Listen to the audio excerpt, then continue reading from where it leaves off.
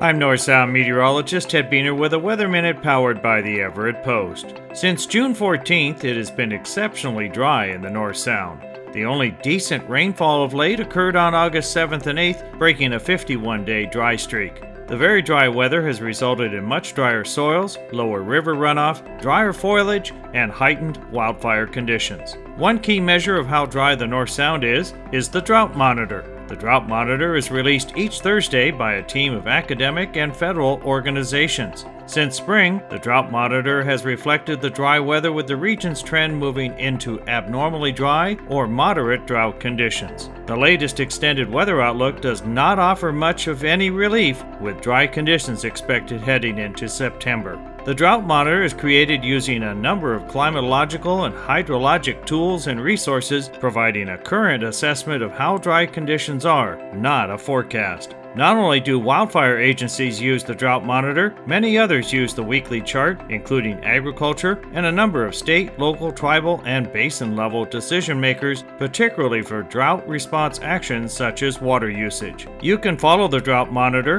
and watch the trends as well. Do a web search for Drought Monitor to easily find it. This has been a Weather Minute. I'm North Sound meteorologist Ted Beener.